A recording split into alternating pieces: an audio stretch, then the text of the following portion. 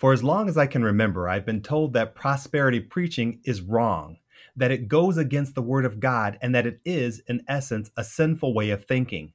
But is that true? In today's episode of Hardcore Christianity, Jerry and I will attempt to explore the question: is prosperity preaching twisting the Bible? We'll talk about what it means when we use the term prosperity preaching. We'll examine if there is a biblical support for some forms of prosperity preaching. We'll discuss the dangers of the prosperity gospel, and we'll see what the Bible says about God's obligation or desire to prosper us. If you've ever questioned whether prosperity preaching twists the Bible, you want to stick around for this episode of Hardcore Christianity.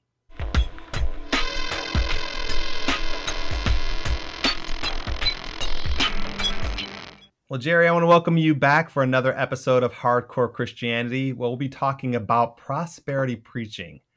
You ready to get into this? Absolutely. Okay. So the question we're exploring today is prosperity preaching twisting the Bible? So before we get into it, though, let's talk about what we mean when we say prosperity preaching. What comes to mind when you think about prosperity preaching, Jerry?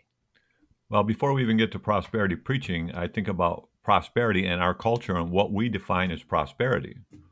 I think in our culture, and it's probably a general definition, but it has to do with wealth and material possessions.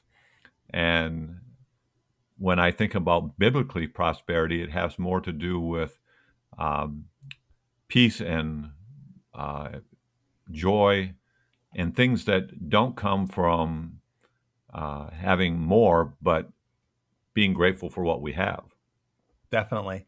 That I agree with that. But when we talk about prosperity preaching, I'm thinking that that's talking about the prosperity that humans think of, that we think of, the monetary prosperity or being blessed. Well, we use the term blessed sometimes when we mean prosperity. But let me share what the the definition that Wikipedia had. I know Wikipedia is not like the Oxford Dictionary, but I think it really does a good job of explaining what the prosperity theology is. So here's what it says. It says, prosperity theology is a religious belief among some Protestant Christians that financial blessings and physical well-being are always the will of God for them, and that faith, positive speech, and donations to religious causes will increase one's material wealth. I thought that did a really good job of explaining it. But then religioninpublic.blog goes even further. They say, put even more simply, obedience to God and generosity to the church will lead to a life blessed, not just spiritually, but materially as well. So that's what we're talking about when we're talking about prosperity preaching, the idea that if you give to the Lord, if you are generous to the church, then in turn, you will be spiritually, or more obvious is the material blessings that you will get from that. Just one thought. You mentioned it was just Protestant, but in the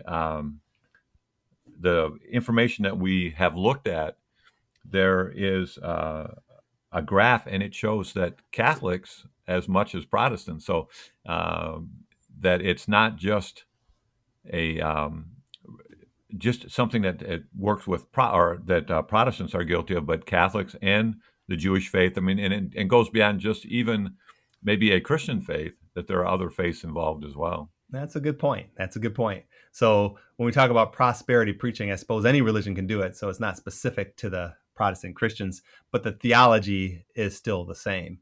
Let me share with you some quotes from famous prosperity preachers. Here are a few that I pulled up. This is one quote.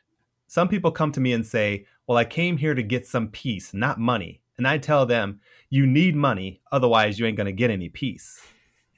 Another quote is, some people say it's about peace, joy, and love. No, it's about money. Here's another quote from a prosperity preacher. The Lord told me this is the end time message. He is coming to look for a church without spot or wrinkle. But one of the biggest wrinkles the church has is being broke. And one last one is, God didn't create you to be average or poor. So those are just a few quotes from some of the prosperity preachers that really preach the idea that prosperity is, I think what they're saying, it's almost like a representation of your faith. I look into those quotes and say, well, if you are poor or if you are not wealthy, even, then maybe there's something wrong with your faith, or maybe there's something wrong with your belief, because you should be prospered. God wants to prosper you, and something's getting in the way. I did read another quote that that I didn't list here, but was saying something to the effect of, if you are poor, then there's something wrong with your faith, or that there's some that you are battling some kind of spiritual thing. I don't know, something about the idea that money, if you're the money, that the prosperity monetarily reflects your spiritual walk or your faith. What about someone who is content? Well, that wouldn't be prosperity in their mind. So it's yeah, this is dangerous. I like this topic because I think that let me just say that there was one time when I was just really green, a very new believer, and one that wanted to do the will of the Lord. And we had this one outreach where we were to witness to people who were not believers and who are now saying, okay, I want to be a believer. So we're supposed to go to them and talk about, what it means to be a Christian. And at that point, I had been taught that, well, if you're a Christian, God will turn your life around and everything will be great. And so that's the kind of pitch I gave them. And even in my mind and heart, I knew it was not right, but that's kind of the way I was taught, or at least how I believed that it was supposed to be done, to share your faith with someone else. You have to kind of, as if you have to sell God, like you have to sell this as some great thing you're going to get, that's going to improve your life. Where the Bible is clear that there's going to be persecution. It's going to be hard. Jesus is persecuted. You're going to be persecuted, and it's not all about what you can get. It's about a lifestyle, a life change, how God can turn your life around. But it doesn't mean necessarily prosperity. So I think that these things, either overtly or subliminally, are taught to us, many of us, about what it means to be a Christian. God will take care of all of your needs. He will take care of you. He will bless you. He will do these things if you just simply become a Christian and have the faith enough to believe in that. The one word that you mentioned was sell, and I was listening to it was a sermon that a guy had given, and he was talking about, if we have to sell ourselves on an idea, we probably really should think about, and if I have to sell this, I mean, if I can't speak it and they accept it and are feel good about it, if I have to actually physically sell them on it, then I got to really think about, is this something that I should even be telling them? Mm-hmm. It should be something that's easy for me to share. Now, whether they believe it or not, that's between them and God. Right. But if it's easy for me to share because I truly believe it, then that's something I feel comfortable sharing with them. But if I have to sell them on the idea, if I have to come up with reasons, then I'm a little more skeptical if this is something I should be doing. Yeah, I think in the back then, I did not consider the idea that it really is the Holy Spirit that draws man unto himself. It's not us. Like you said, we don't have to sell it. The Bible sells itself. God sells himself. There is no need for us to make it more attractive, because for those who really need, and who God does place on their heart the desire for him, that's all they really need. So why are we even asking this question, Jerry? Why is it important to talk about prosperity preaching, would you say? Well, in the culture that we live in, so many things, and we've talked about it in other episodes, that our culture to some degree has become more secular, having less reliance on God, and to look at anything that replaces God becomes a God. Mm-hmm. I read a book one time by Kyle Idleman called God's, little g, at War, and talking about all the things in our lives that in effect become gods. We don't call them that. We don't have a little wood idol or something, but materialism, power, money, gambling, addictions, whatever it might be, we spend, and if we took, the question is obvious, if I open up my checkbook or look at my day timer, what am I spending most of my time on? And we get caught up in having, first of all, trying to impress other people with what we have, but ultimately it's our relationship with God that should be most important, and He doesn't need to be impressed because it's all His anyway. Well, I think that we really need to, as believers, consider who we're hearing our messages from, who we're being preached to, who we're hearing from, who we're putting our faith in, that they are really hearing from God, that that their words are really lining up with what God wants to be said. Religionandpublic.blog had this to say. They said some of the most influential evangelicals on Twitter are prosperity preachers.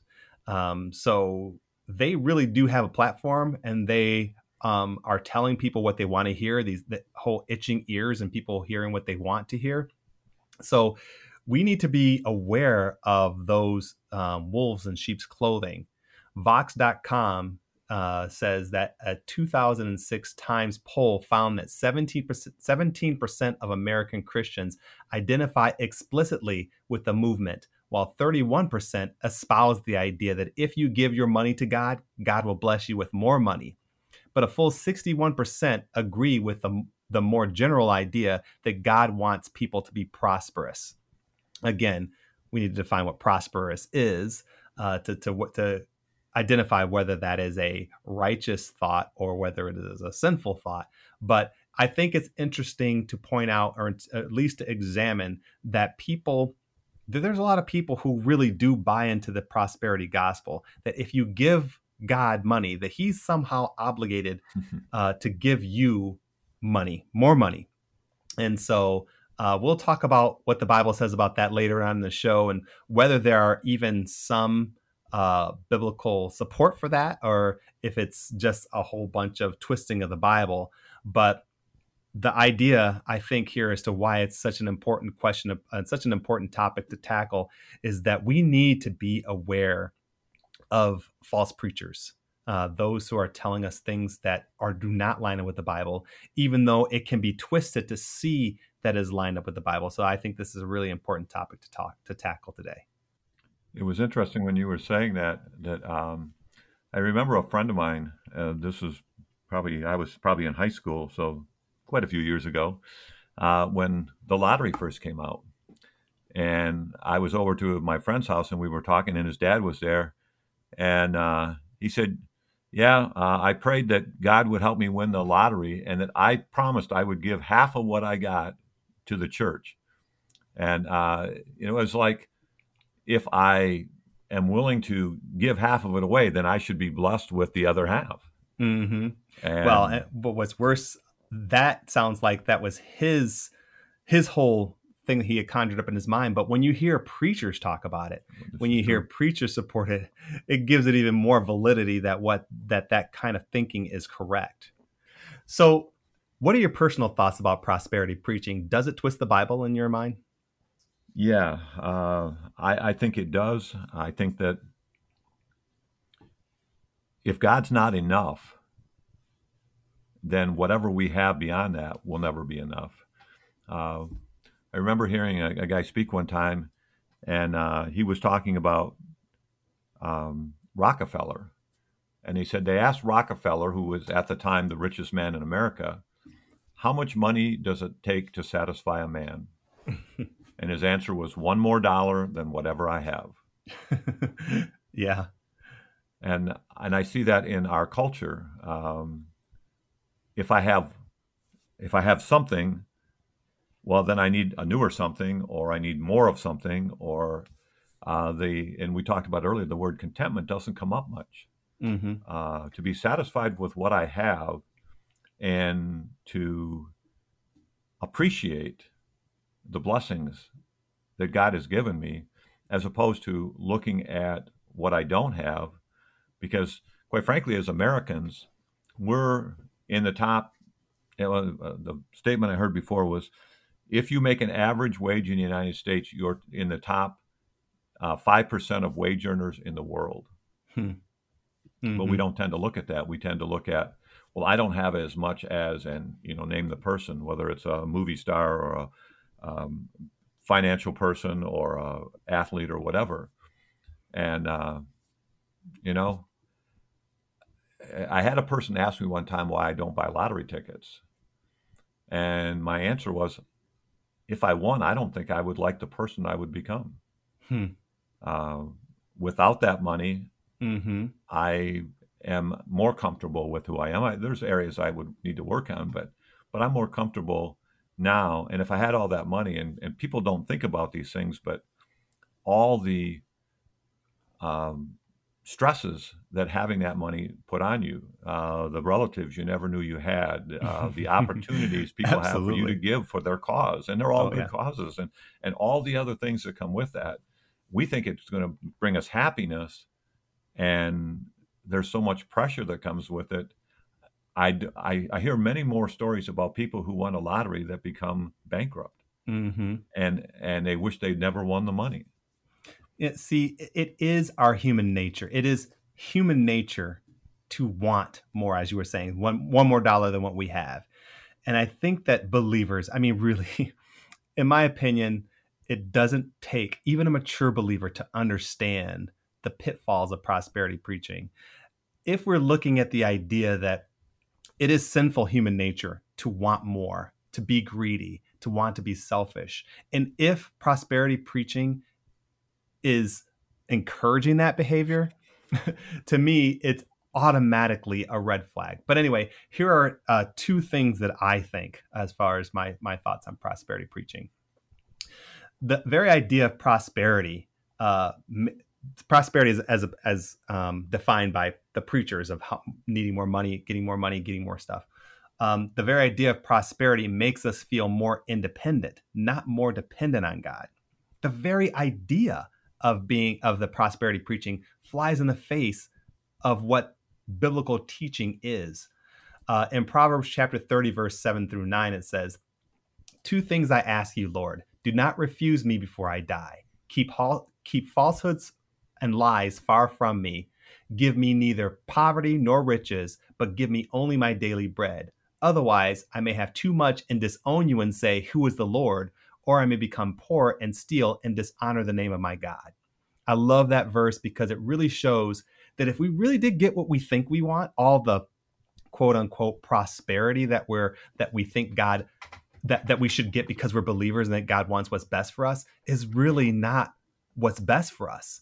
And we need to remember that God knows what's best for us, even though we may think it's money or things or the new car or whatever.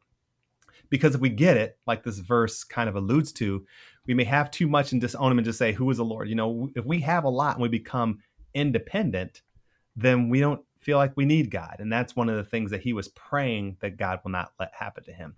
And that's the very same thing that prosperity preaching says that we should want and desire. The second thing is I think it is wrong because this kind of teaching implies a quid pro quo. That if we give money, then God will give even more back to us. It implies that a good motivation for giving is getting something in return. And that too flies directly in the face of biblical principle because with most everything, God really wants our heart. And if we are doing anything for him with a wrong motive, even if on the surface it seems good, we are in error. So it implies that we have this selfish heart instead of contentment. And then what you were kind of talking about with being content, that's really what the Bible wants us to be. It's like saying that if I do this for you, you are obligated to do this for me, making God more of a genie in the bottle than our Heavenly Father. It promotes the wrong heart and it promotes the wrong motives. Um, and if you think about the poor countries, and some of the believers are even more righteous than we are, and yet they are still poor. They're not prosperous like these prosperity preachers say that if you have the faith enough, then you should have all these things and you should be prosperous, health wise and monetarily. It goes directly against that. So I don't just think it's wrong for prosperity preaching. I think it's actually sin. It promotes selfishness and it promotes the love of money. There's a verse in Ecclesiastes that I think speaks a little bit to that. It says, "He who loves silver will not be satisfied with silver." In fact, it's Ecclesiastes 5, verses 10 through 12. "He who loves silver will not be satisfied with silver, nor he who loves abundance with increase. This also is vanity. When goods increase, they increase who eat them. So what profit have they to their owners except to see them with their eyes? The sleep of a laboring man is sweet, whether he eats little or much, but the abundance of the rich will not permit him to sleep. As we talked about earlier with Rockefeller, you never have enough, and it doesn't matter what it is you're chasing, whether it's an addiction or a relationship or whatever. You're always looking for that next thing. And Hmm. when we can step back from that, get out of that rat race. In fact, there was a book by Patrick Morley called The Man in the Mirror, and he had a quote in that book that went something to the effect, have you ever met anybody who ever won the rat race? And the answer is no. So then it's, well, why do we get involved in it? Hmm. That's a good question. It's a good way of thinking. Yeah, I just when I think about prosperity preaching and I think about the dangers and that I think about I don't know if you've when you looked and did some of the research of how many people belong to these churches where they're prosperity preaching, how many people have bought into the idea that God kind of somehow owes us something relative to our faith in Him, and how many people are being led astray by false preachers. And I will call them that because it does. I mean, there's really not much that supports what it is that they're saying without the twisting of it. And when you consider the character of God and the things that are being preached, they don't line up. They don't go hand in hand. So there has to be something that prosperity preaching is saying that is either kind of right or taking something that twists the Bible. So, is there anything, or what do you think prosperity preaching gets right and why? Um, well, I do believe as we live faithful lives, we are blessed. But we too often, and in the prosperity gospel, would teach the blessings are financial, but they may be anything but financial. I mean, I think of getting married and the blessings of a wife or a spouse. I think of having children. I think of uh, volunteering opportunities, and I've said this about volunteering that for me, I happen to volunteer out in the jail. Nothing I've ever done in life, except having a family, has been more fulfilling than going out to the jail. And I've had some decent jobs, okay, money. I've had some things, but they're just things. Mm-hmm. And when I think back as to what's important in life, the things that stand out to me are relationships, the people that I've had in my lives. My parents have been gone now for about 17 years, and what I wouldn't give to spend one day with my parents and Mm-hmm. just sitting and talking with them and and thinking about life. I agree with you 100%, Jerry. I think that when we think about prosperity, we need to define that the way God would want to define it. Um, God, and this is the one thing I do think that prosperity gets right, which is basically what you said, is that God does want to bless His people. The difference is that God's definition of blessing someone or prospering someone is different than these prosperity preachers about money and wealth and just being able to have more, which goes people cannot, we as human beings cannot righteously accept that kind of quote unquote prosperity because that will corrupt us. God knows that. And so if that is our pursuit, or if that is even our expectation that God will give us as a measure of prosperity, then we really need to question what we're thinking about our God and what He thinks prosperity is. I mean, John 10:10 does say the thief comes to only to steal, kill, and destroy, but I have come that they may have life and have it to the full.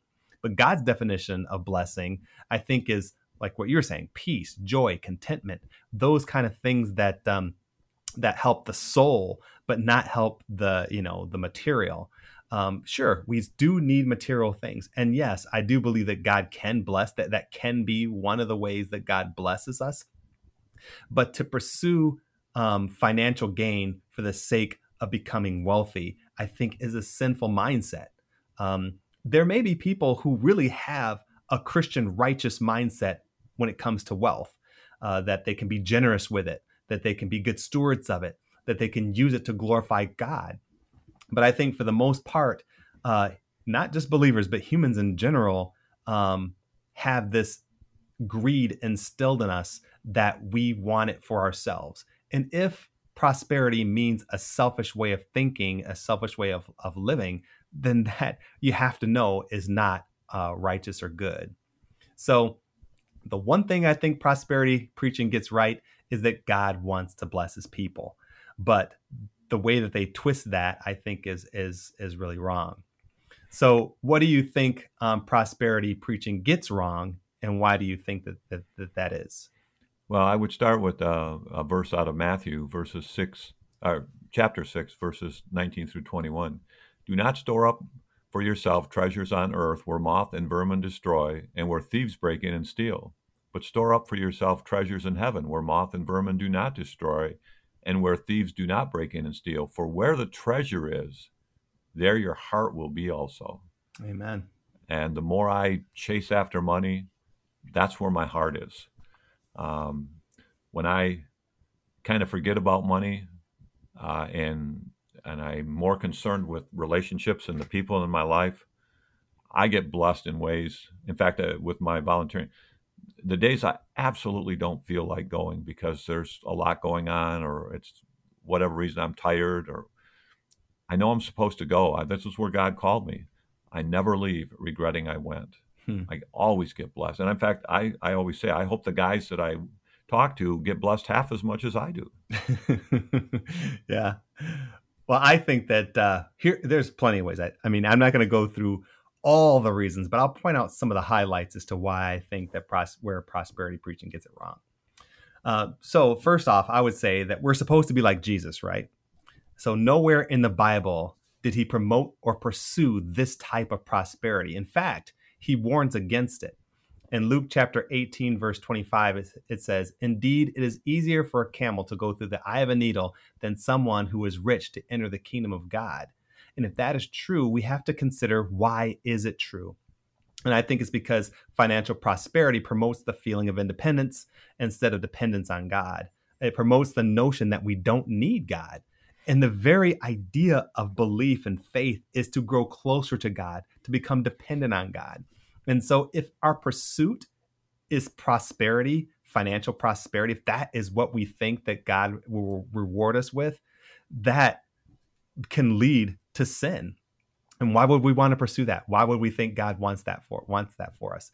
I mean, there are some money can solve some problems. It can bless us in some ways, and it can get us out of jams. It could be a blessing. God can do that, and I've heard him do that in several occasions where people need money and they don't know how they're going to make ends meet, and then a check comes in the mail that they didn't expect, or someone gives them something that they weren't asking for.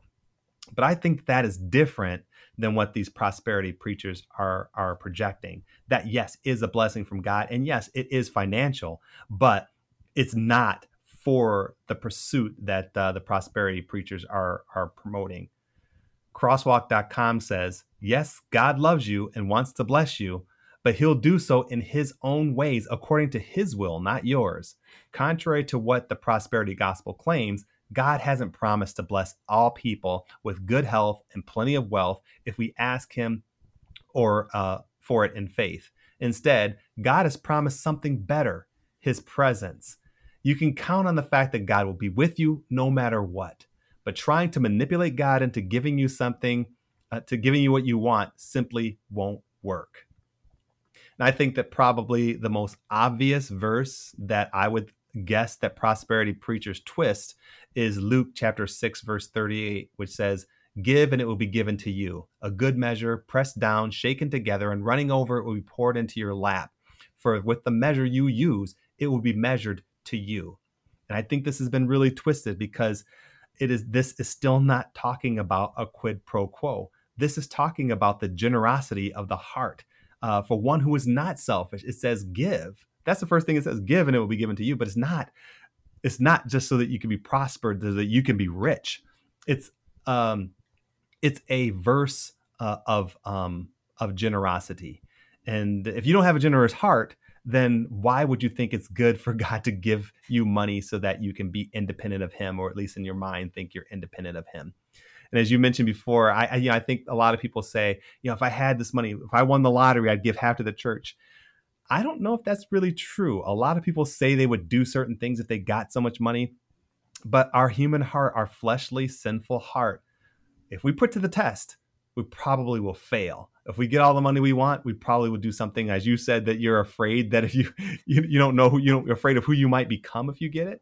I think that a lot of people might find themselves in that same place. If we are able to really get what we think we want, then we'll grow further away from God, not closer to Him. And prosperity preaching is all about getting. It doesn't talk much about giving unless it is giving to the church. Yeah, I take a look at the lifestyle of the people who promote prosperity teaching, and I see a lot of excess. I see a lot of abundance in not only excess, but uh, bigger and fancier and whatever than needed. I mean, I you only need so much house. You only need Mm-hmm. so big a car or so much on a car. A Chevy gets you to the same place a Rolls Royce does. It's just that one is a little more expensive and maybe impresses a little more, but who am I trying to impress? Mm-hmm. Mm-hmm. And there are just so many dangers to prosperity preaching. Yeah. So, maybe we could point out some of the dangers of prosperity preaching. What would you say some of the dangers are? Well, the big one for me is the more I have, the less I depend on God, and the Mm-hmm. less I even think about God in some cases, because the more I have to be attentive to that. You don't own things, things own you, is a saying that I've heard. Mm-hmm. And if I have a nice car, well, I got to take care of that car. I got to, whatever. If I have a boat, of course, I got to go out on the weekends and use it. Why have it if I don't use it, right? Or if I have Mm-hmm. a vacation home, I got to spend time there. And I can't be involved in helping in this whatever opportunity because I got to be spending time with whatever it is I have. Mm-hmm. And it draws my heart away. And the farther I get away from God, the easier it is to continue to move away from God. Mm-hmm. So if this can pull me away a little bit, then all of a sudden the next thing is easier to go to, and the next thing, and then soon after, in not a very short period of time, I'm way away from God, where I never intended to be, but it happened a little bit at a time. Right. Absolutely. I like what crosswalk.com says. It says a popular message is influencing many Christians today. It's often called the prosperity gospel because it claims to give believers good news. If they have enough faith, they can get the kind of lives they want from God, including good health and significant wealth. But the prosperity gospel is actually bad news because it twists biblical teaching so much that people who trust its message may miss out on the hope that the real gospel offers. Don't let the prosperity gospel fool you. It's only when you place your trust in the real gospel, the one proclaimed by Jesus in the Bible, that you have a life that's best for you. And I think a lot of times we don't know what's best for us. A lot of times we pray for things that aren't best for us, and we get upset when God doesn't answer our prayers. But if God knows more than we do, and He knows what's best for us, He created us, He knows our proclivities and what causes us to sin. Wouldn't you think He would give us what's best for us, not necessarily just what we want?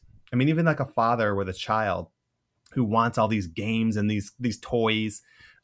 Oftentimes, the father, what's best for the child is not to give them those things or make them earn it themselves or whatever. But there could be just because we want something, just because it's desirable, doesn't mean it's good for us. And I think that prosperity preaching promotes that.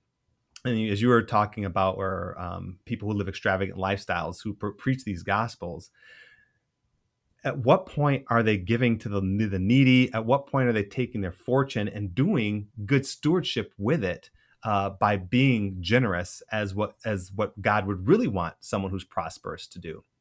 And I don't see that very much. But I do think that if we want to have a heart that is in step with the Holy Spirit, we need to be discerning enough to understand when the Bible is being twisted to reach our itching ears.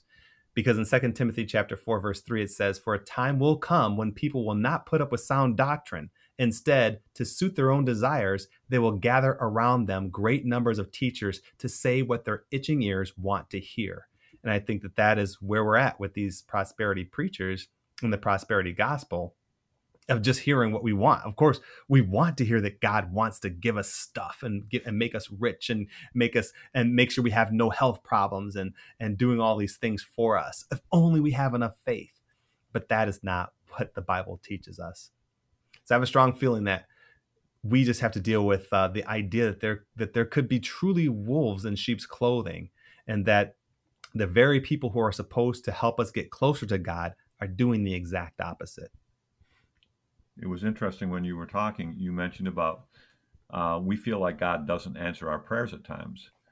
But my thought is God always answers our prayers. We just don't like the answers because no is an answer, not now is an answer, maybe later is an answer, and yes is an answer. We go in with a preconceived idea of what the answer should be, and it's not God's idea, it's our idea. Mm-hmm. And when he does what's best for us, it's not always the way we want things done. Amen. The second thing I was thinking of, and this, I don't know anything about this man's faith, but if you're familiar with Warren Buffett, the billionaire or multi-billionaire investor, he still lives in the same house he bought in 1950 something in Omaha, Nebraska. And when they asked him, somebody asked him one time, he said, "When you die, are you going to give all your money to your kids?" And his answer was, "No, I will give them enough so that they can do something, but not enough that they can do nothing." I like that. And he didn't say he's going to give away the rest of his money. And I don't know where that's going to. He has causes and things that he does. But it would be interesting to do a study on his faith background and to see where that lines up as far as his whole view of wealth. I like how he put that. That's really good. But yeah, that's certainly something that we need to consider. We need to consider what prosperity actually means from a biblical point of view. Anyway, when we come back, we will discuss what the Bible says about God's obligation or desire to prosper us. We'll try to identify a few red flags that may reveal that you are being taught by a prosperity preacher, and we'll attempt to answer the question, if prosperity preaching is contrary to God's intent, what does that say about our God? So stay with us. If you'd like to let us know your thoughts about this episode, or if you have an episode topic that you'd like to hear us talk about on the show, feel free to drop us an email at writecmv@hotmail.com. That's WRITECMV@hotmail.com. We'd love to hear from you. Listen to half-hour episodes of the Christian Music Podcast online, or download them to your computer or mobile device and take them with you. Discover independent Christian artists while exercising, commuting to work, doing chores, or anytime you need to get your Christian music fix. Just go to ktfproductions.com and find the Christian Music Podcast link to access the Christian Music Podcast. Boldly proclaim your faith while also supporting the Hardcore Christianity podcast. Find Hardcore Christianity t-shirts, hoodies, tank tops, smartphone cases, pillows, mugs, and more. Just go to the Hardcore Christianity page at ktfproductions.com for links to the store.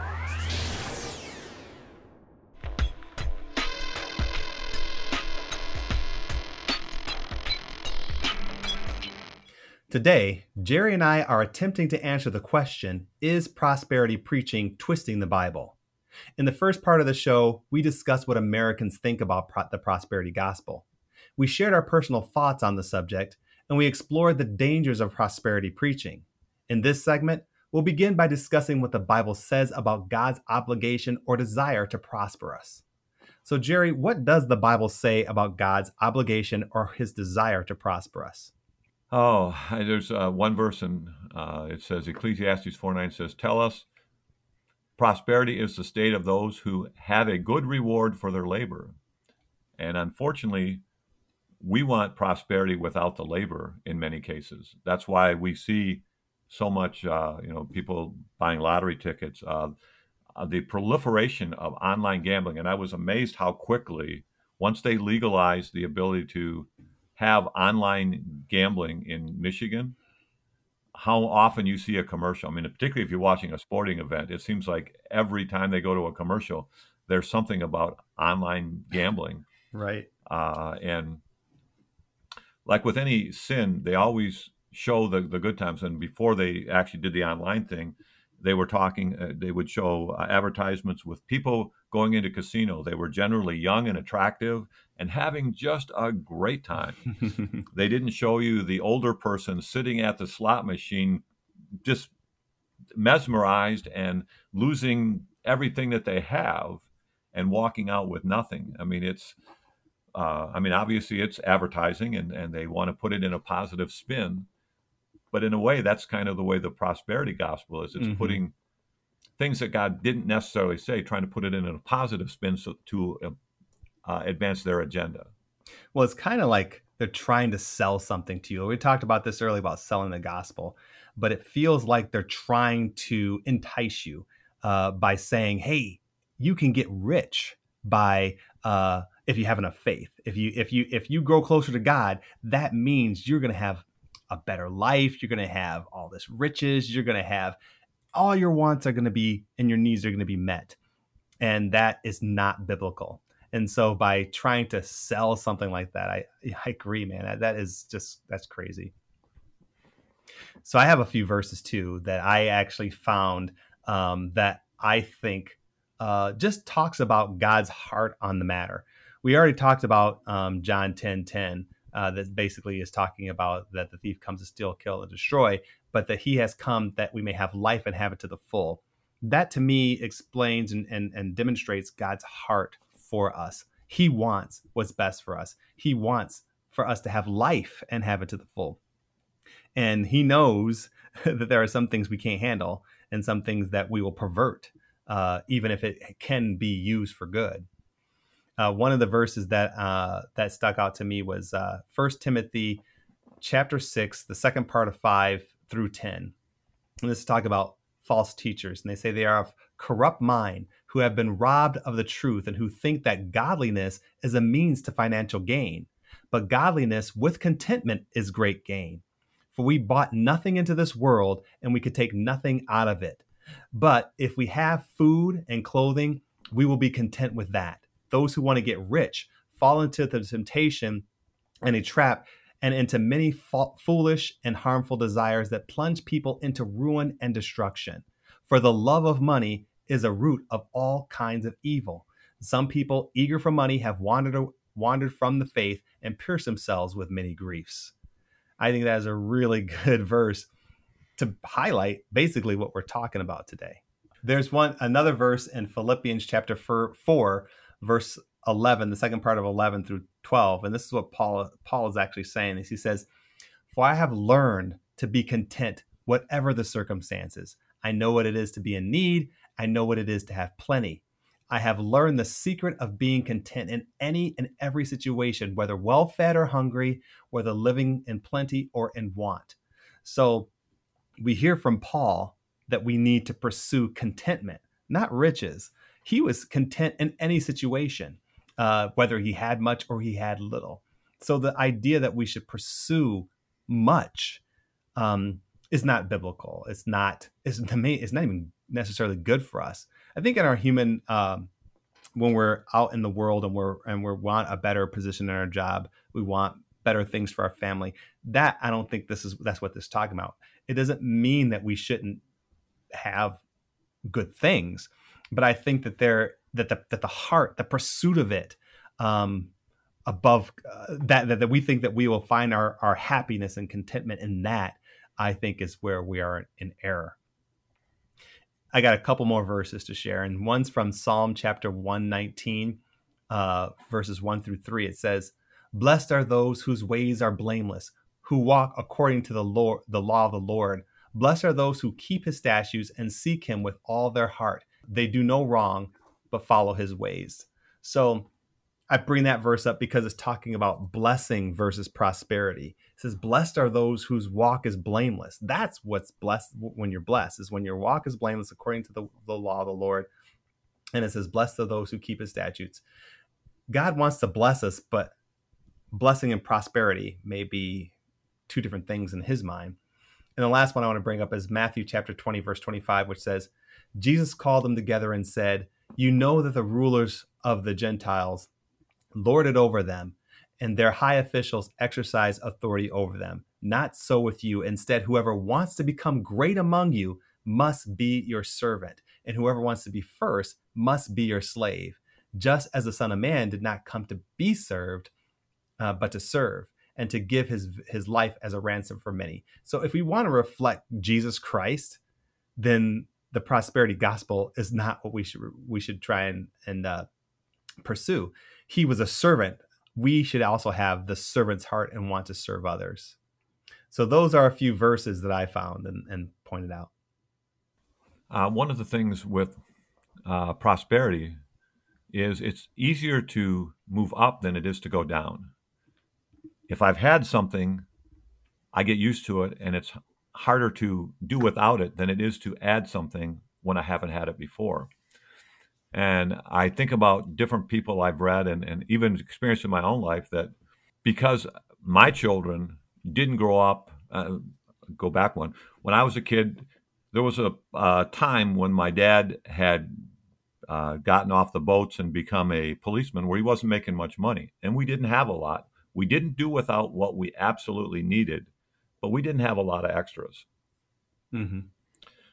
With my kids, they grew up with where my wife and I were a little better off, and we were able to provide a few extras in addition to, and it would be harder for them to go back or to go and do without than it would be for my wife or myself, because we know what it's like to do without.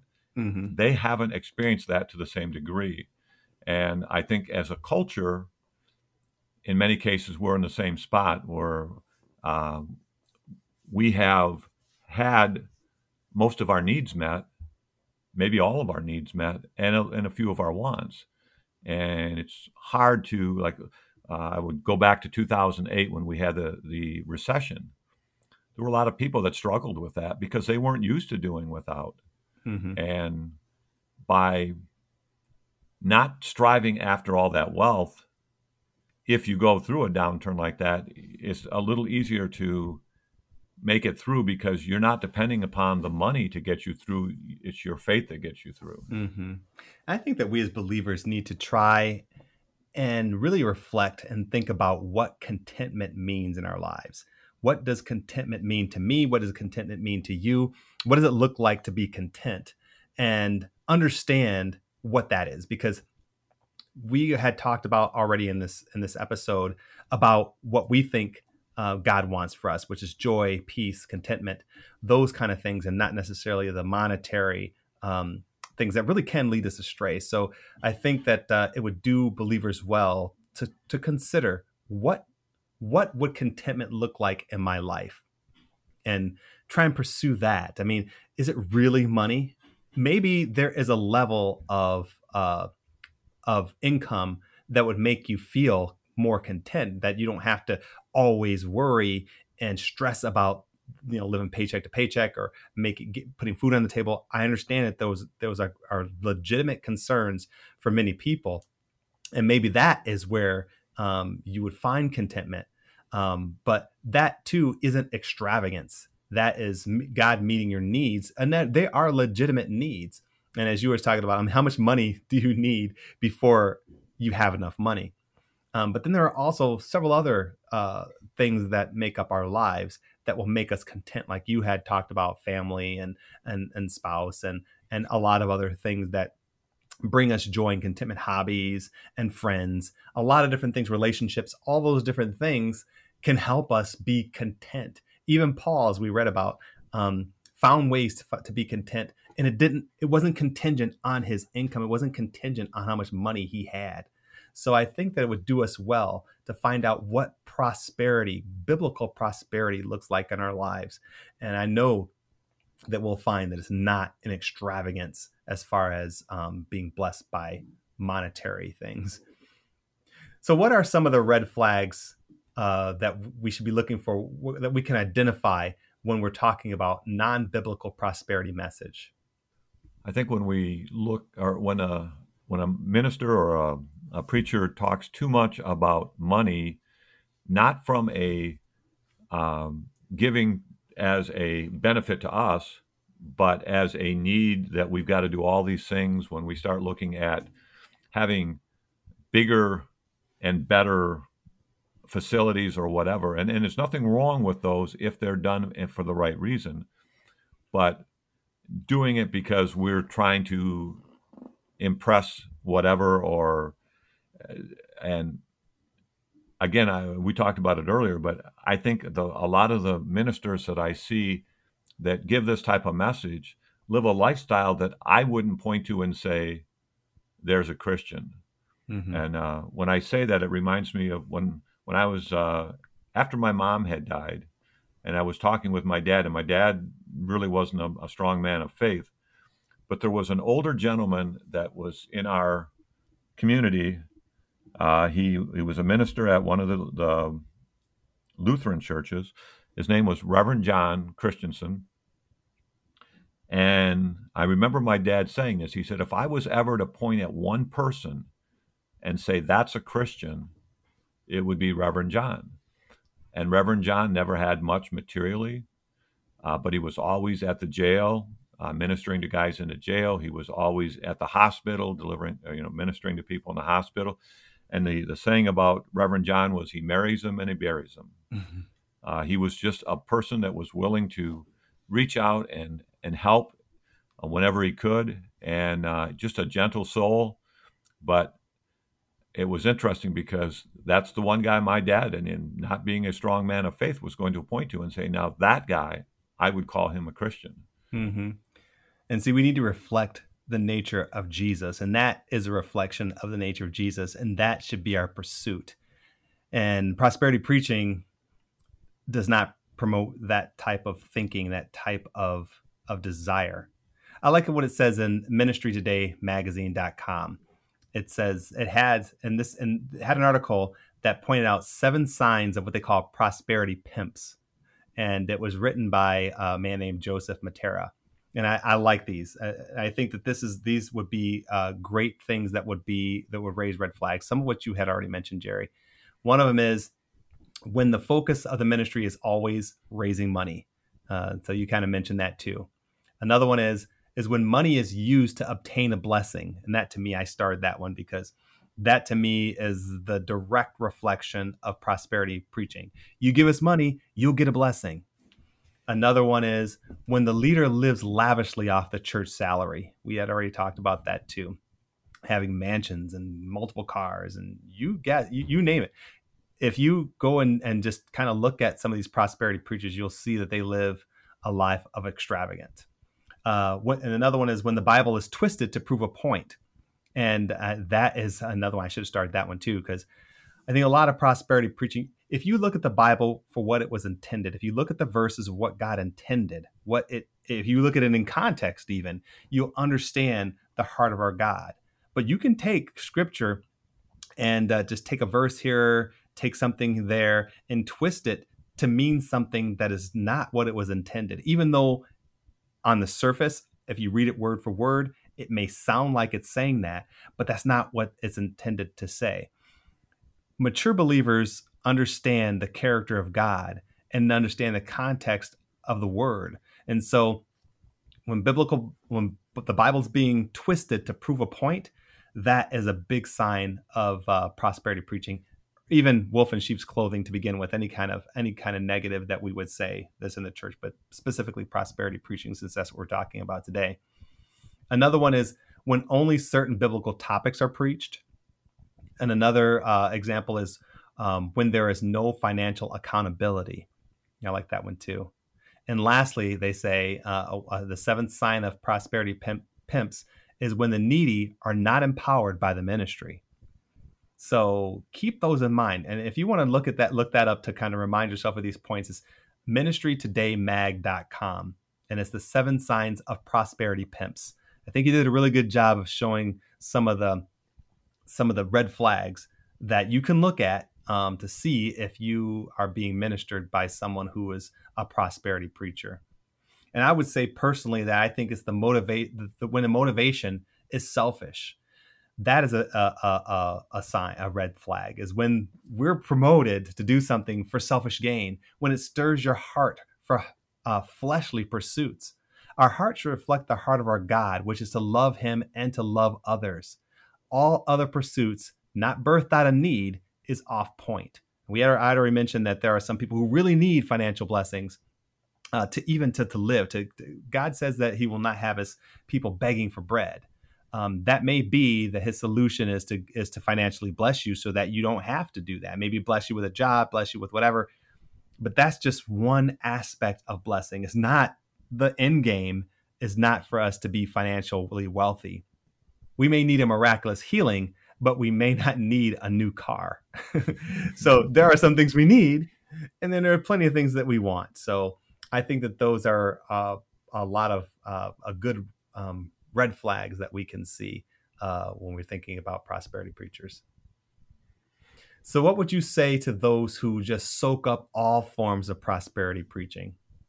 Well, first, I'd ask the question, what are you chasing? What is it that's lacking in your life that makes you chase whatever it might be from a prosperity perspective? If I've got contentment, if I've got fulfillment, I don't need to chase these things that I don't have. And as you were saying, one of the things, and it happened regarding debt, but it was, as Americans in particular, we buy things we don't need with money we don't have to impress people we don't even care about. And we get caught up in I've got to have this, I got to have that. We watch too much TV that has advertisements that are set up to make us discontent, to want things that we don't really need. How often have we bought something, paid whatever money, maybe even bought it with cash, and then never really used it after that? It sits in the closet, or it, whatever. And if we were willing to maybe think a little bit longer on something, in fact, one of the reasons I like spending cash for things is because, for one, I'm Dutch, Irish, Scottish, whatever enough that it's hard for me to pull those dollar bills out of my wallet. The credit card comes out a little easier, or the debit card. But when I have to put those dollar bills down, I start thinking about, well, do I really want this thing? And I remember as a kid when my parents didn't have a lot of money necessarily, and maybe the TV broke, and at the time, you didn't go out and buy a new TV, you had your TV repaired. They would wait until they had the money in order to pay that TV repairman. And when I find that anytime I have to wait to buy something, a couple of things happen. Sometimes something more important comes up and I need that money for something else. Sometimes I realize I don't even really need or want that thing, and why spend the money? I mean, we live in a society that's an immediate gratification type society, and we never have to truly, for the most part, have to think about what we're doing. We just go ahead and do it. And that's where prosperity will lead us to, not having to think about it. When I'm closer on my finances, I have to really think, do I want to buy this item over here, or do I want to save that money because I know my kids need a new pair of shoes, or whatever that other thing might be? And I think that's part of the blessings of not chasing those dollars, is because it makes me at least contemplate what I'm doing with my money. And am I listening to the Holy Spirit? Am I willing to give away what I have? It might also make you appreciate what you have a little bit more too. Absolutely. Yeah. So yeah, I think about that at times, how much am I truly willing to give away? We in America, we tend to give what's convenient, and people will talk about tithe, and that's a checkbox for a lot of people. Okay, I gave my 10%, that's it, I'm done. What if God's calling you to give 12 or 15 or this special need or whatever? But I gave my 10%. and it's not a checkbox. It's where's my heart at? Where my heart is, that, or where my treasure is, that's where my heart will be also, right? Mm-hmm. Mm-hmm. And Yeah. am I at that point where I'm willing to give, maybe beyond just my excess, but even a little bit into my need? Mm. And that's where you start to get, okay, now it's getting real. Yeah. It's one thing Absolutely. about giving that couple extra bucks I have in my pocket, but you're asking me to give the money I was going to go off to lunch on? Mm-hmm. Wait a minute, I'm not so sure about that one. Well, I hope this podcast is helpful to many listeners, because this is really a topic. Yes, prosperity preachers, but it's also a episode about contentment, understanding contentment, and just understanding false preachers. All of these things will help us build us to be more Christ-like, help us to train ourselves to think about biblical principle, about how Jesus lived, about helping us to be more like him and less like what we think we want to be like. So yeah, I would say to someone who wants to soak up all forms of prosperity preaching, this is something from worshipinspiritandtruth.net. It says, think about this. Did the disciples and apostles receive an abundant life the way the prosperity preachers proclaim? Definitely not. They went through great persecution and tribulation for the gospel of Jesus, and they were killed for their faith. Now, I would also say to consider the character of God, find out what he likes. And I've said this, I think, in other episodes, that we should find out what he likes and we should pursue it. We need to find out what he hates and we need to avoid it. And I think if your true motivation for prosperity is to be generous to others, then you may be in step. But it is human nature to want to prosperity for ourselves. And I think that these prosperity preachers are banking on that. We want greater things, bigger houses, better cars. We want all these different things, nice clothes. We want to be, able to walk out in society and people look at us and say, man, that person is doing financially well. But that is not. If you look in the Bible and you see all the saints and the people who are, just amazing people of God that we want to emulate, very few of them prosper like this. I mean, you have Solomon, you have King David. These are people who are kings and they had a lot. But Jesus and the disciples and so many people, like even slaves like Daniel and Shadrach, Meshach, and Abednego, a lot of these people had nothing. And yet they were able to reflect the character of Christ. So we really need to think about that. One thing you mentioned with Solomon's wealth eventually did have a negative impact on him. Mm-hmm. He was supposedly the wisest man in the world, and yet he got seduced a little bit by his wealth and all of the things that he acquired, and not just things, but wives and everything else that drew him away from God. And I think, as much as the Bible wants to draw us to God, it doesn't. Everything's not picture perfect, and God uses examples of things that that are negative in order to help us see, if we go this route, this is what we're going to be looking at. And Mm-hmm. I think Solomon's probably a good example of things we might want to avoid. Absolutely. Great point. I mean, even him, he allowed all of these things that he had put his faith in and put his money in and energy, wives, and all these things to draw him away from Christ and worship other gods and do things that he would not normally have done if he were pursuing godly biblical pursuits. So if there are some forms of prosperity preaching that twist the Bible or are contrary to God's intent, what does that say about our God?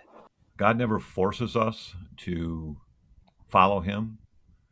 We're not puppets. We're not made such that we have to do exactly what he wants us to do.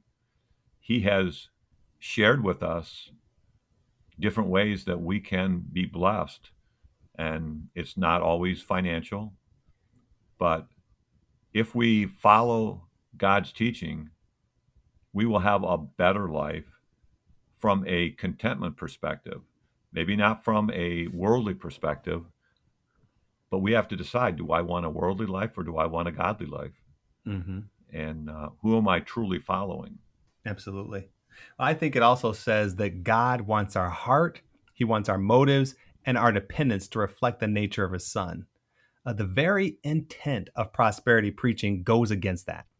Our heart, it goes against that because our heart reflects what our desires and what our desire and our is, and our motives reflect why we desire it, and our dependence reflects that our need for God. So if we are pursuing prosperity, the prosperity preacher's definition of prosperity, then our heart and our motives and our dependence all draw us away from God, not toward God.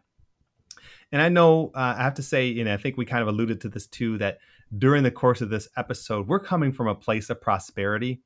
I am not in want. Americans are richer than most, as you said, but even among Americans, I'm not currently in need. So I know there are some people who have these monetary needs, but I still think that the sentiment is true about these prosperity preachers. We still should not be pursuing financial prosperity according to their definition of prosperity. And I think hopefully through the course of this episode, that has become evident that prosperity that God wants us to have is worlds different than the prosperity that these prosperity gospel preachers are promoting. It was interesting. The one thing you talked about, if prosperity gospel is true, then why aren't churches in poor areas doing better financially? The people and the churches. Mm-hmm. Very godly, devoted people, and yet they're not blessed materially, but yet they're doing more to promote the kingdom than a lot of these prosperity type teachings. Yeah. Their faith is amazingly high. They have to depend on God. And see, I think that is a major difference, is that in America, you see it. We see how prosperous we are financially, and we struggle sometimes to find that dependence, that need for God. Whereas people who are financially less, they are dependent on God. They do depend upon him just for their daily needs, for a lot of the things that we take for granted. And I think that that's to their benefit spiritually. It's not to their benefit worldly, but it certainly makes sure that they have the right mindset and that they're dependent upon God. And the prosperity gospel helps us or promotes the idea that we should be independent of God. So what are some of the takeaways that will help us become more hardcore in our faith from this episode, Jerry? Well, it was interesting. As you were just talking, one of the things that came to mind is something when I'm talking to guys in a jail, and they call it the gift of desperation. Mm. And most of us don't think of it as a gift. Mm-hmm. But when we're desperate, we pray differently, we think differently, we act differently. And I think it's important that we not lose that sense of what's the word I want? Desperation, for lack of a better term, but that on fire for our faith. We become lukewarm way too easily, and that's one of the things in that parable when he talked about the church being lukewarm. It wasn't that they weren't doing good things; they were just comfortable. They had their needs met. They weren't reaching out and helping the poor or doing whatever. They were just comfortable, and I think that's, in many cases in our culture, that's what we look for. We look for a place for talking about a church. We go to church that we can be comfortable. Maybe we get a good cup of coffee or whatever, hot chocolate. We have some good singing and good musicians. We hear an okay message. We get done. Maybe we get a donut. And when we walk out, we haven't changed. We're just as comfortable as when we went. There was a sermon I heard, probably been about 20 years ago now, but talked about the church has left the building.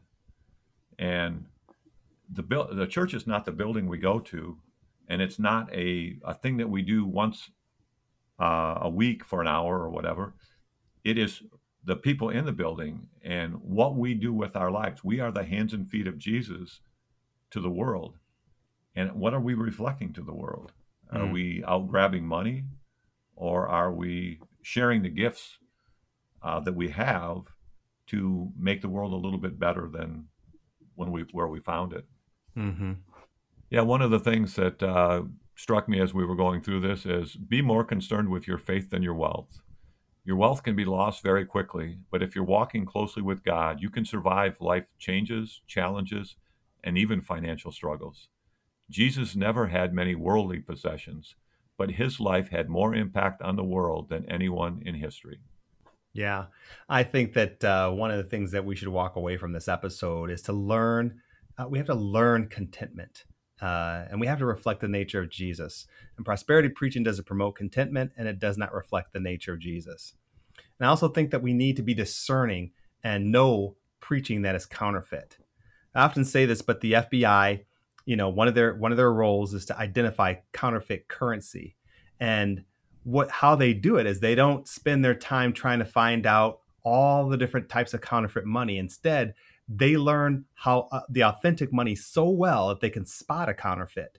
So I think that mature believers, I don't think it's a stretch for them. I don't think it takes much time for them to be convinced that prosperity preaching is bad and to spot a prosperity preacher is twisting the word of God, because they don't have to look and see, okay, well, who's the false preachers? Who are the wolves in sheep's clothing? They know the Bible so well that when they see it, they know that it's counterfeit. And I think that we as believers need to know the Bible so well that when we hear something like what is being promoted by prosperity gospel, that it is obvious to us that it is wrong and that it is not biblical. So I think that is one of the things that I would walk away from this episode.